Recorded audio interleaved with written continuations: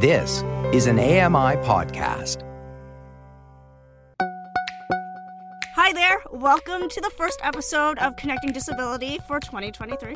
I'm your host, Megan Gilmore. I'm really excited to spend this time with you.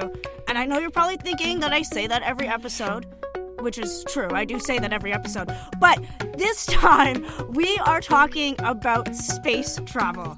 Yes, that's right. We're talking about how disability connects to space travel, maybe even the moon. Our guest is Dina Lambert. She works at NASA's headquarters in Washington, D.C. And last month, she had the opportunity to go on a zero-gravity flight with an organization called Astro Access. She joined me to talk about disability inclusion in space travel and also what her experience has been like being a blind Black woman working in STEM. I really enjoyed getting to know Dina, and I hope you do as well. Here's our conversation.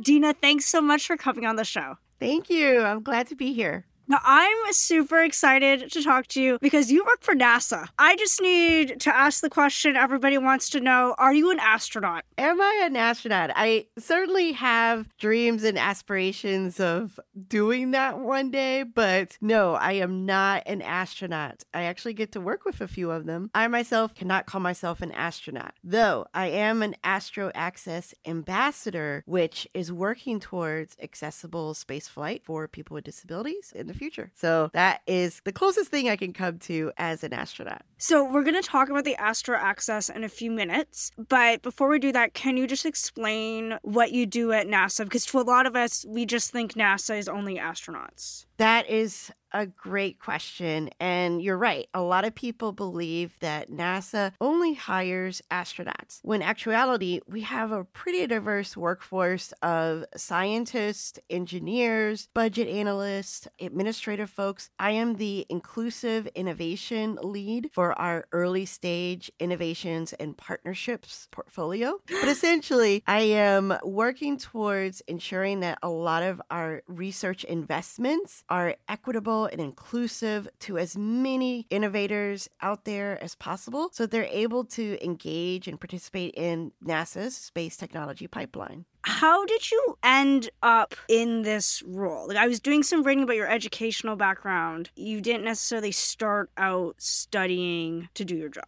Right. First off, I am blind, congenitally blind due to cataracts. Blindness has been a part of my life since the very beginning. What has also been a part of my life has been an interest in space, engineering, STEM fields, and I had a desire to become an electrical engineer. So I started out with that pursuit. I participated in a lot of pre-engineering programs that were available back in the 90s, and it was awesome. But one of the challenges that I faced during my early academic studies is that there was not a lot of understanding about how someone who is blind would become an electrical engineer. When I would have professors who are my circuits professors or math professors, it was a bit of a challenge. I don't want to say they were outwardly discouraging me from becoming an engineer. I think being the one and only blind person in the program certainly made for much more of a challenge that I myself at a 19-year-old person could really handle. So I ultimately switched majors from engineering to business. But I am so thankful that my journey has taken me right back to where I wanted to be and working and leading alongside really incredible engineers and scientists promoting research. For me, like when I was growing up with my visual impairment, there's kind of like this line of you like don't give up, right? You just try everything, you stay your course and just keep working hard and finding your ways to do what you want to do. And you've done that, but part of that meant switching your major in school from something that you loved since childhood to something new. How did it feel for you to have to make that decision? It was pretty challenging. I remember having to sit down with my parents, having like a family discussion. And of course, my parents, they were incredibly supportive of me going to college because they were not afforded the opportunity to go to college themselves. So I think the bar for success in their mind, I was meeting that bar meaning that I was in school, I was pursuing a degree, and the expectation out there was that I would have a job. So I think it was more of my ego because so many folks had invested time and effort to support my dream of becoming an engineer, and I felt like I was letting them down. To switch to business, I do believe that my time in University of Arkansas's engineering program was very well spent. Of course, if I could go back or I could redo things, yes, I would have wanted to finish that. But my career overall with NASA, starting out as a contract specialist, working with our engineers to develop the requirements that we would send out to private industry to develop these agreements to work alongside government, to do space flight, to do hardware design. I felt like I was getting as close as I could to my original dream. And now being part of a team that invests in these really new and emerging technologies and concepts, it's come full circle for me. I think life has been just a journey overall that has had its turns along the way that ultimately I think has so far written a story that's pretty exciting. And an exciting part of it is actually how I first heard about you, which is Astro Access. Can you just tell our audience a little bit about what Astro Access is and what you do with it? So Astro Access is an organization whose mission is to encourage space flight or the inclusion of space flight for people with all various types of disabilities, ranging from hearing loss, vision loss, mobility differences, as well as cognitive ability. I know a lot of society believes that astronauts are the creme de la creme of society. They're these kind of superhumans, when in actuality, if you really get a chance to sit down and talk with our astronaut corps, they're just regular individuals themselves. And they themselves fear that persona of having to be superhuman. But I think with the emergence of space tourism or commercial space flight, we're realizing that space for us as a human species has to incorporate the wide spectrum of ability out there. Astro Access is meant to ensure that people with disabilities are included in our next frontier, which is space exploration. And their motto is, if we can make space available, then we can make any space available on Earth. Meaning that if space is a hard thing to do, then the public spaces and environments that we have here on Earth, they shouldn't be as hard to make inclusive and equitable and accessible. You mentioned that you're an Astro Access ambassador. What does that mean? The way that Astro Access completes its mission is through partnership with Zero G and other suborbital entities. And right now they are using these parabolic flights to determine what are some of the barriers, what are some of the challenges that real folks with disabilities will have to face in a microgravity environment. The ambassador program is meant for individuals who work and are interested in space flight to participate in these parabolic flights and undertake experiments where we look at various aspects. For instance, for our deaf and hard of hearing colleagues, we tested out effective visual communication, whether it's using American Sign Language or using lights to communicate information. Let's say for some reason, if you were in a space station, could information be conveyed visually in addition to auditorily?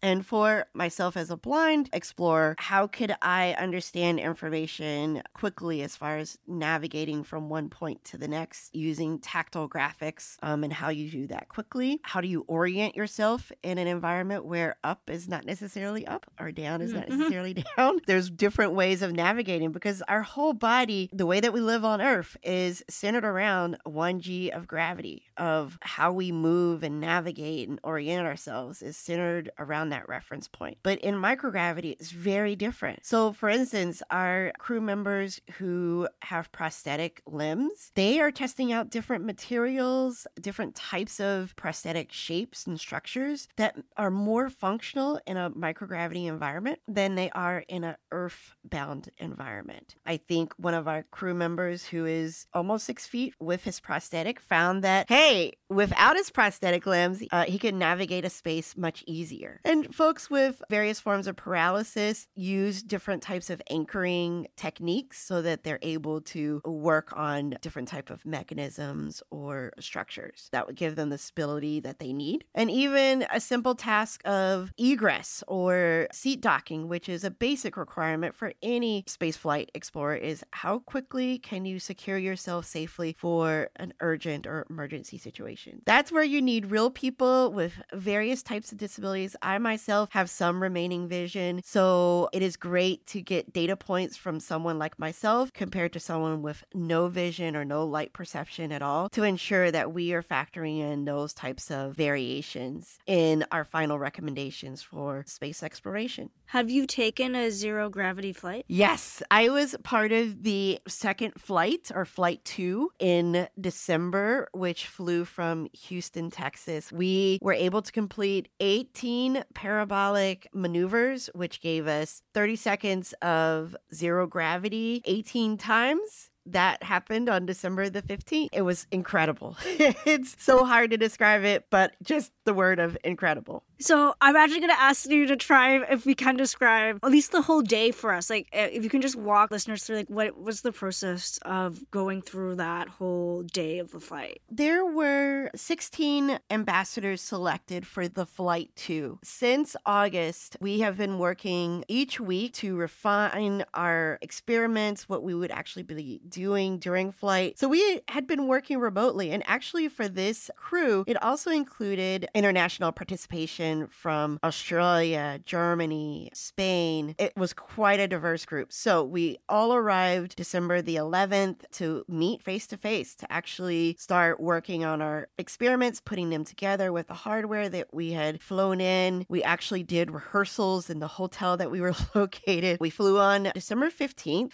The flight took off at around, I believe, 3 p.m. What that meant is, unfortunately, many of the parabolic flights in the early days started out being known as the vomit comet. And that's because it was so new that they really didn't understand how our bodily functions work in microgravity. So what they've found is that if we can limit our food intake, our water intake, then you'll do fine during the flight. We started out early morning with a light breakfast. We met as a team to do a final rehearsal of the flight. We did 5 sets of parabolas containing 5 maneuvers. So at each of the 5th or the 10th break, we would change positions so that if you were working on multiple experiments at different positions on the plane, that you could safely navigate to those areas. So that's why we had to do rehearsals beforehand. And surprisingly, we had to go through TSA flight pre-check requirements. So that meant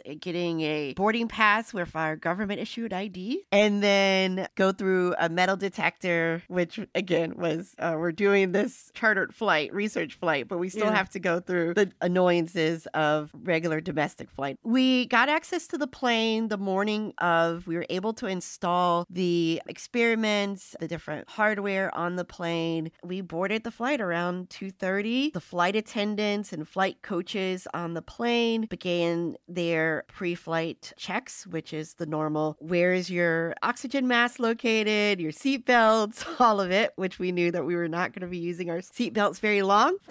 And once we reached, I believe it was 10,000 feet, we were able to go to our positions where we would begin the parabolic maneuvers. The way that zero-G achieves zero gravity is to ascend very quickly, and that would give you hypergravity of about 1.8 G or 2 Gs. So that's where they want you laying down with minimal movement in your head or arms so that you reduce nausea or the likelihood of nausea. Then they tell you tipping over. So they have commands that they give you just to let you know what part of the maneuver that they're in. So tipping over is that you're at the peak of the parabola, and then release lets you know that you should start experiencing zero gravity. In the first 5 maneuvers, we set that we wanted to experience Martian gravity, which is probably 3/4 of Earth's gravity. There was not very much noticeable difference. So with that maneuver, I just kind of rolled over on my stomach. I tried to lift myself up. I wasn't really going anywhere. So when we did our second and third maneuver, we were given lunar gravity. So if anyone has seen the Apollo video, you can see the astronauts kind of bouncing in space. There was some amount of gravity, and that's where I did feel like I was like a basketball. I could bounce around a little bit more. It was not weightlessness, so my orientation to what was the floor was still the same. But on our fourth and fifth parabola, we did do 0G. That's where I was able to basically float, and my instinct was to point my toes toward the ground to find the floor, and I could not find it. And then I decided, well, what would it be like to do a flip? And I did a flip. And again, in that kind of environment, your senses are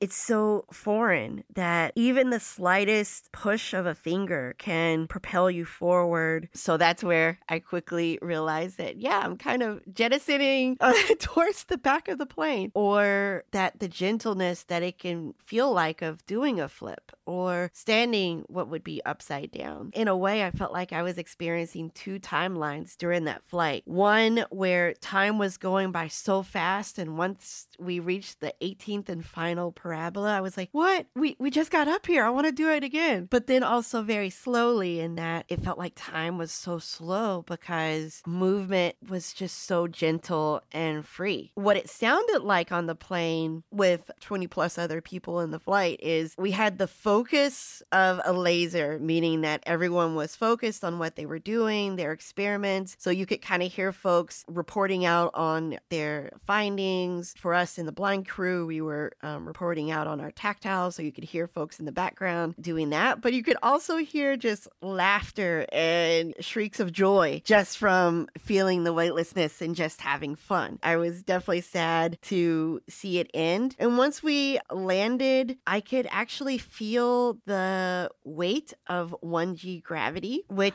until you're in 0G, you have no idea what 1G of gravity feels like. What does 1G feel like? I would say the closest feeling would be like a weighted blanket, but just something that's all over your body. A consistent amount of pressure or weight that you feel in your head, your shoulders, your arms, your legs, your feet. Not so much as a fatigued feeling where you're trying to wheel your body forward as you take each step, but just something that was just noticeable that, oh, something is different. And do you get to go up again? I hope so. I really do hope so. So actually, even though we were officially called Flight 2, Astro Access has actually done a few flights with the first crew of ambassadors with universities and other companies who wanted to further some of the research. So actually, I'm looking forward to opportunities for additional 0G flights, and certainly I will apply again for Mission 3. What makes you excited about this conversation about making either space exploration or space travel tourism more accessible to people with disabilities? It's kind of interesting. I have a 3-year-old son. I'm a single mom by choice. So my little family is made up of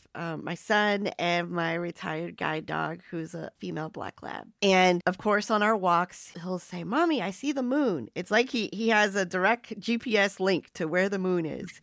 And in his childlike innocence and amazement, he's like, "I'm going to go to the moon someday." And very well, NASA is undertaking the Artemis mission, where we are actually have a series of missions that will lead us to returning to the moon for research and to work and live. So I really suspect that within the next 50 years or so, that we will have men and women working and living on the moon. I think that these are the pioneering steps that will ensure that people with disabilities are included in those crews going back to the moon and beyond. The second thing is I think I have bragging rights and, street credit with my son for a while. When he becomes a teenager and doesn't want to be seen with his mom because he wants to be cool, I can go back and say, hey, I did this really exciting thing in the past that not very many people get a chance to do. So I am still cool. Honestly, Honestly, I think because people with disabilities face so many misconceptions and ill-informed assumptions about our abilities, to be able to do something with spaceflight that still strikes amazement and interest and curiosity from pretty much anyone you talk to, I do think that it can help us push the needle forward when it comes to the expectations of what it's like to live with a disability. We talked about the importance of having people with disabilities included into space travel and space exploration, but there's obviously a lot of problems with accessibility down here on Earth. Couldn't you make the argument that shouldn't we just go about fixing the problems that are here on this planet before we try to send people off into the galaxy? That's a great question, and I know we live in an environment with limited resources, but I definitely would like to offer a different perspective in that, yes, we very much need to address the accessibility needs here on Earth, and we also need to be thinking ahead to where our next frontier is, which is in some ways spaceflight. But I'd like to say that we can do both, that we will always have a sector of society who will be interested in investing in spaceflight. And while they are doing that, I would like to promote the idea that we incorporate inclusion and accessibility from the very beginning in that effort. While we are working towards accessibility in spaceflight, we can also garner the support of those who are interested in investing in an accessible environment here on Earth. In the work that we do at NASA with spaceflight and space technology, we are always incorporating the requirement that while we are building space hardware for the future, it has to have relevancy and application to the needs that we have here on Earth. And I think in similar ways for your question there, in that we will find new techniques and new technology and new methods that will apply both in spaceflight, but also here on Earth. We see this already with the materials that are used in prosthetics. So lightweight metals or plastics that are stronger than they were 10, 20 years ago. We know this in our voice recognition and AI that we all use every day. If you could go in a time machine and talk to Dina when you're in the middle of deciding to switch majors, or even shortly after you made that decision, what would you say to yourself?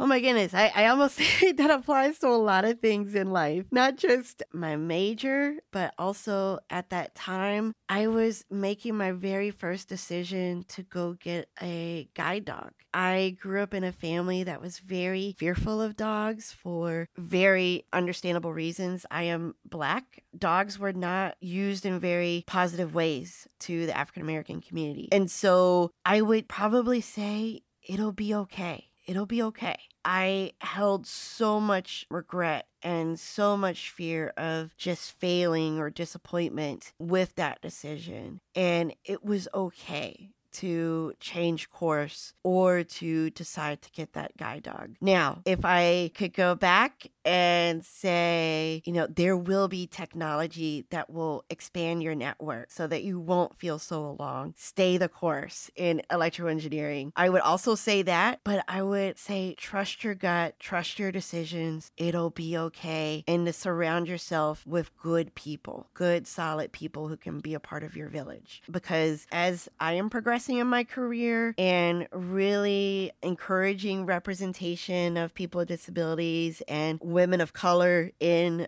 space technology, I would say bring along your village for those adventures because it's well worth it to go it together than it is to go it alone. I know we spend a lot of time talking about sometimes the disadvantages or struggles that women will face when we're moving into a space that's been traditionally mainly dominated by men. And then when you add for you being a Black woman and then a Black woman with a disability, all those can kind of seem to add on top of each other. I was just wondering, what advantages or strengths do you think that you've brought to your role because you're a Black woman with a disability? I think I'm laughing because sometimes I have entered meetings or rooms where I am definitely not what people expected.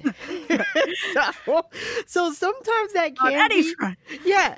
So I don't know if it's I don't know if the right term is a disruptor, but also to kind of shake things up. In that we know in the innovation space that if we get the same ideas from the same place, we're not going to get very much innovation done. But when you incorporate diversity, that's where the wild cards come in. That's where the surprises come in. So sometimes when I enter that room and people are kind of unsure, then sometimes that can be to my advantage. Now, I do have to take responsibility and be prepared to enter in those spaces with thoughtfulness, poise, and grace and tenacity. But I can take that advantage of them having to face change and being able to present new ideas and new thoughts and new experiences. I want more of us to be in those spaces and in those rooms where we can address how space flight suits should be designed so they don't look so boxy on female bodies, which is what I experienced with the Astro Access flights, or that it's not so rare that you see a woman with locks all over the place in a microgravity environment. What do you hope your legacy at NASA is? Oh my goodness, that I can offer up the gift that was given to me, which was not only the ability to dream of being in this type of career, that it becomes more commonplace, that, hey, you just go and do whatever you desire, that it's not just provocative, but there are infrastructures and things in place that are more commonplace. So, for example, a lot of people are unaware that NASA makes these investments to small businesses, to community colleges, to individuals that can be a part of this space tech pipeline. And what my hope is that more people become aware of it, that they would feel welcomed when they do apply and they come, and that they find that their contribution is valued. And if they look back and say, hey, Dina was in the room and in the lab designing those efforts and initiatives, then that would be something I'm really proud of, that there was space made available for them. Obviously, like, you are the next in a line of women and Black women who have been making spaces for others to work in STEM and in space. So I just need to ask you, what are your thoughts on the movie Hidden Figures? Oh my goodness. So definitely, I kind of have two conflicting feelings about this. Yeah. Meaning that it was so exciting to see so much enthusiasm to hearing these women's stories being told in mainstream media, that there were this group of women, and it was very true to what was happening at the time. For many of our NASA centers, they're on these large campuses and they're separated from East Campus to West Campus. And for many of them had buildings set aside for Black staff members. Of course, that seems like a foreign idea, but it was a thing in the early days of spaceflight. So I'm really excited that the story is being told and recognition is being given, but a little bit sad that it took so long for this to be uncovered and actually told. I know that we all have aspects of our lives that we're not as proud of as individuals or even as a collective. But I hope that we are able to face those and acknowledge those more in time rather than it be something that takes 20, 30, 40 years to tell or to share. Often when we talk about, like, let's say, like, African-American history, and then we talk about, like, disability history, we don't always, like, bring those two together. Is there any stories that you wish other people knew about Black disabled experiences? Oh my goodness. Well, I know from my dad, and I wish I could write a book on this. So unfortunately, what is part of our history is that the schools for the blind were segregated just as much as public schools were. But the true pioneers back in that time were teachers and educators that came from historically Black colleges and universities. So like Tuskegee and Spelman and Howard, who became educators at these schools for the blind, the segregated schools for the blind, they didn't know much about how to teach disabled children or how to teach blind children. And I would want to have their stories told of the level of ingenuity and resilience and innovation that they themselves had to have to learn how to educate and teach these children going forward and help them navigate integration, which would later come in the 60s and 70s, because we know that those schools did exist up until the 70s and even the early 80s. That's great. Dina, I would totally read that book. So, final questions that we always ask everyone who comes on the show. You've had to obviously break down a lot of barriers in your life, including the barrier of gravity. But I was just wondering, in what areas of your life do you still sometimes find it difficult to connect with people because of your disability? I think, so for example, while I was in Houston, I wanted to go see Wakanda Forever. I hadn't had a chance to see it because I was, busy taking care of my son, and this was my one chance to kind of go on a date with myself. So here I am. It was December the 16th. So the day before, we were doing this incredible flight. And we were in this environment where we had both people with disabilities and those without in this one environment where we were working together. Disability was not such a surprise or a novel idea. It just was. But here I go to the movie, and the staff members were, they had such great intent for being helpful and supportive, but because they just were awkward, I think that's where you can feel, I don't know if the right word is infantilized or made to feel like a child in that brief interaction. And sometimes I know it's so easy to lose your temper in those situations of, don't you know that I got a chance to do a flight that not many people get a chance to do? Not in a sense of being arrogant, but just saying, I know how to use a blanket, or I know how to order my own popcorn, or I know how to pay for my own popcorn. That can feel so diminishing for what we hope to accomplish, which is raising the level of expectation. What I would say, what would help in those kinds of interactions with strangers, with friends, without disabilities, is just taking the stance of offering, how can I be of support? And letting someone with a disability answer that question. And if the answer is yes, let them tell you how you can be of some help. Don't feel that you have to come with a solution. Oh, I have to know how to do sighted guide, or oh, I have to know how to, do Braille, or I have to know sign language to be able to communicate. Someone with a disability will usually offer you that solution. Or we can work together to find a solution that makes sense. But if the answer is no,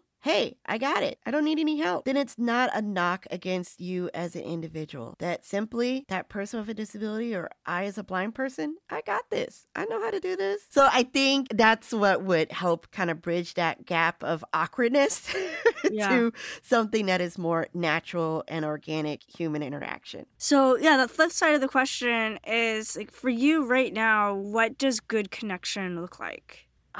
Good connection, I would say, oh my goodness. So I would say authenticity and just slowing down to really see and hear and connect with someone. So in that example of where I went to go to the movies, afterward, I wanted to pick up a toy for my son, and I didn't know the layout of the mall. And this woman was standing out there, and she was like, hey, do you need any assistance? And I said, actually, yes, I do. I need to know where a toy store is. And along the way, she had a moment to show me where to go, and it felt okay. I was willing to accept that kind of help. We got to know each other. I know she was, I found out she was supporting a foster care organization that was doing some fundraising for foster care kids, and that's why she was standing out there at a booth. And I had $20 to offer, and it felt like a really authentic connection where it was just this random interaction that she got to see me and provide support, and I actually got a chance to support her in her organization's work of supporting kids in foster care. Well, Dina, thank you so much for sharing your time with us, and let me know when they make the movie about you and your adventures in space travel, and I will make sure I go see it. Awesome. I definitely want Taraji to be a part of that. She did an incredible job. Oh, and Queen Latifah. Yes, I want her. So if that movie comes to pass, definitely I'll let you know. Connecting Disability is a production of AMI Audio. It's written and produced by me, Megan Gilmore, with technical production by Nizreen Abdel-Majid. Andy Frank is the manager of AMI Audio. Special thanks to our guest, Dina Lambert. I really hope we get to meet in person sometime soon. And special personal thanks to my friend Jen Jolliffe, who is the only person I know who keeps a calculus textbook on one of her bookshelves, just there for easy access. Jen, I know you didn't get to achieve your childhood goal of being an astronaut, but if you did, we wouldn't be friends, and that would make me sad. Thanks for listening, everyone. We'll connect next time.